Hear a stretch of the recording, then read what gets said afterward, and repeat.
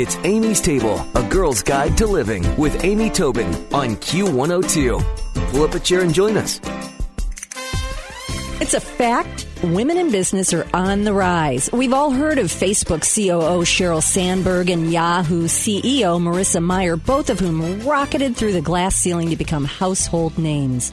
And those two famous females are hardly alone. Women now occupy 24% of corporate senior leadership. Vicki Milazzo is the author of the New York Times bestseller Wicked Success is Inside Every Woman, and she's here today to talk to us about the strategies we need to take advantage of this moment for women in business. Hi, Vicki. How are you? Great. Thanks for having me today. Well, I'm so glad to talk to you again. I learned so much from you every time, in your book, Wicked Success is really an eye-opener for women. Now, it's funny because every time I prep your bio and get ready to speak to you, I realize that you started your career as a nurse, as an RN, and yet here you are as a best-selling author, top of the heap in the business world. How did you do it? It's one step at a time, and also knowing that I was in a dead-end job and wanting to do something different, I decided to take my experience as a registered nurse and translate that into a business idea. And so today I train and certify registered nurses who consult with attorneys and insurance companies on medical cases. So a lot of times we have an expertise that we can translate into a more interesting profession or even owning your own business. Yeah, and that is fantastic. And it seems like this really is the time for women. What do you think are the biggest indicators that, in fact, women in business are on the rise? Examples like Sheryl Sandberg and Marissa Mayer, as you suggested. The more women that do it, the more women know we can do it. And also, women are outpacing men right now in education. We are 50% of bachelor's degrees today, and catch this, 63% of master's degrees are earned by females. Wow, that's amazing to me. Where are we standing in terms of income? Do you know that number? I just sort of throwing it at you, but are we catching up or surpassing them? 40% of women are already out-earning their husbands. Wow. That's a big number. A decade ago, that probably was a much smaller number. You can bet it was. Yeah. Well, it's funny because you say that many women are already the chief everything officers anyway, and that makes them especially capable of being business owners and leaders. So what do you mean? Are you talking about all the balls a mom has to juggle, or?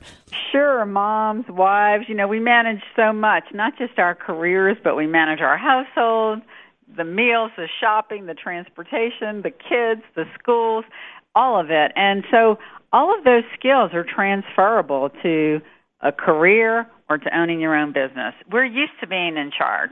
Yeah, it's very true. It's very true. And we know how to juggle so much more than men. Men are more easily rattled than women by having 10 things to do at once.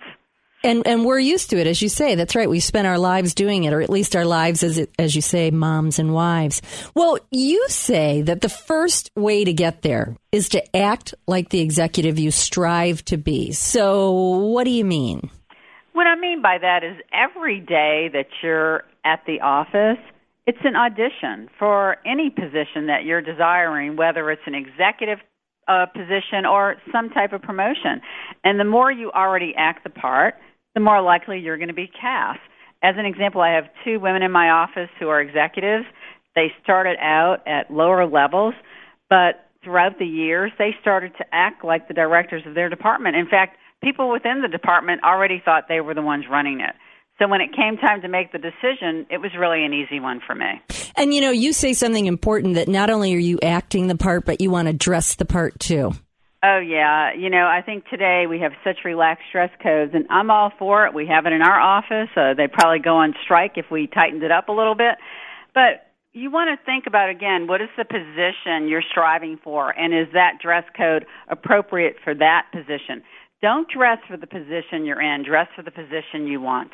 Oh, that's well said. I like that. And that, that holds true for men and women. A lot of these tips, in fact, hold true across the board, across all genders. But it's really important to remember. And the other thing you mentioned is don't be a commodity.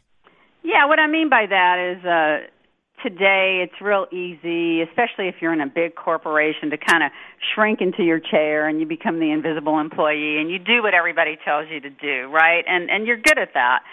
But the people who really are going to rise and get promoted and get the big pay raises, these are people who make themselves pretty much indispensable, or at least their boss thinks they can't live without them. And they are the people that are getting them there involved in the big projects. You know, it's funny with all of the outsourcing that's going on and all of the, ways that people can get a job done very inexpensively and cheaply. You're so right. If all you're going to be is data entry girl, that can be done at half the cost, remotely. So it's true. You have to really, really make yourself invaluable. Well, you also mentioned go big or go home. And I really like that. And I think that's probably hard for a lot of people. Well, email, for example, we all want to be the fastest responder, and I call that our feel-good addiction because it feels good to clean it out, right? But again, the people who are getting promoted, they're not necessarily the fastest responders. They're the people who are involved in big projects. So the way I like to think about it is email is not your job. Email is a tool to get a job done. Oh, very well put. Very well put. But what do you mean don't respond, don't be the first responder? You mean take a minute to mull through it, or?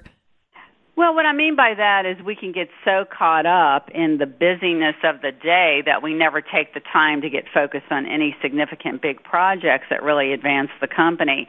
And so before we know it, the day's over with, but all we've done is handle email. Oh, I see what you're saying. You know what I've started trying to do? Only respond to emails for a short period in the morning and in the end of the day. Very smart.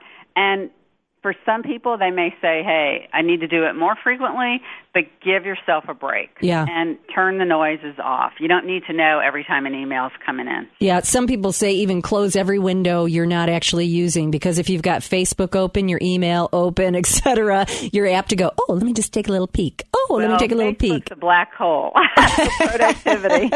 Again, it's a feel-good addiction. We all like to feel good, so we can end up being busy all day, but we haven't accomplished it. Yeah, very true. Very true. Well, one of the things that you talk about is the fact that 60% of people find jobs through networking. And networking is another one of those sort of sticky wickets. Does it work? Does it not work? How do you do it right? When is it just a waste of time? What tips do you have for networking? Well, it absolutely works. That's been proven. And we all know it's not what you know, it's who you know. But when I talk about networking, I'm not necessarily talking about a networking breakfast where you're networking with people who are at the same level as you. I'm talking about networking with bigger players. So, for example, at the office, try to not just hang with the people who are at your level. Try to have conversations and network with people who can be your promoter for you. Because, see, this is what men do really good. Men campaign all year long for their pay raises and for their promotions. They know how to get other people in alliance with them to promote them. So that is great. So do you think it's okay to walk up to your boss and say, I'd like to have lunch? I mean, what are some tips for that? Sure, why not? Yeah. What's the worst that could happen, I guess, right? Absolutely. And again, there's people in other departments that you can network with as well. A lot of times, your next big thing is not in your own department. It's in a different department. Yeah, interesting. Well, you said that guys will campaign all year long for their salary negotiations and get everybody primed for a raise. And yet women often don't. What do you have? What can we do there? Well, we have to be our own number one fan. I think men are really good at tooting their own horns. Women, it's a little harder for us. But just to give you an example, I counseled a woman recently who I think is very strong at what she does, but the people around her don't have the perception of her because she doesn't know how to really campaign for herself. So I'm not talking about bragging or being obnoxious about it, but men are very good at letting you know their accomplishments, and that's what women need to start to do more of. Well, and it's funny because we've talked about a couple of things like, that men will campaign all year for a pay raise. Men will sing their own praises. But what I love is that you suggest one of your strategies is be a woman, not a poor imitation of a man. And so flesh that out for us a little bit.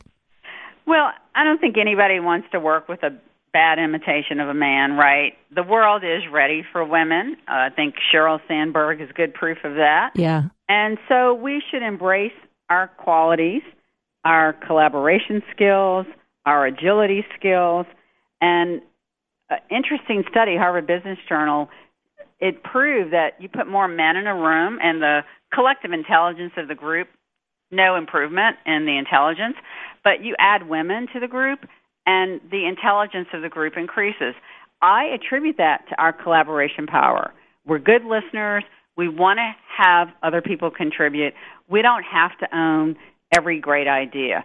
That is a strength of women. You know, it's funny, Vicki, I'm part of a brainstorming group, and it is all women. And it is true. We encourage, we build on each other's ideas without, jettisoning the ones that the others in the group have had. It's kind of amazing. You can almost feel the energy of a group of women thinking. Absolutely. There's nothing like the power of women together. Yeah. Well, Vicki's book is called Wicked Success is Inside Every Woman. Again, it's by Vicki Milazzo, and Vicki's website is wickedsuccess.com. I'm going to put a link to all of Vicki's tips, and I'm telling you, this is our year, ladies. Let's take these tips and run with it. Vicki, it is great to speak with you again. Thanks so much for your incredible insights. Thanks for having me. Stick around for another helping from Amy's Table on Q102. Q! It's Amy's Table with Amy Tobin, yeah. Q102.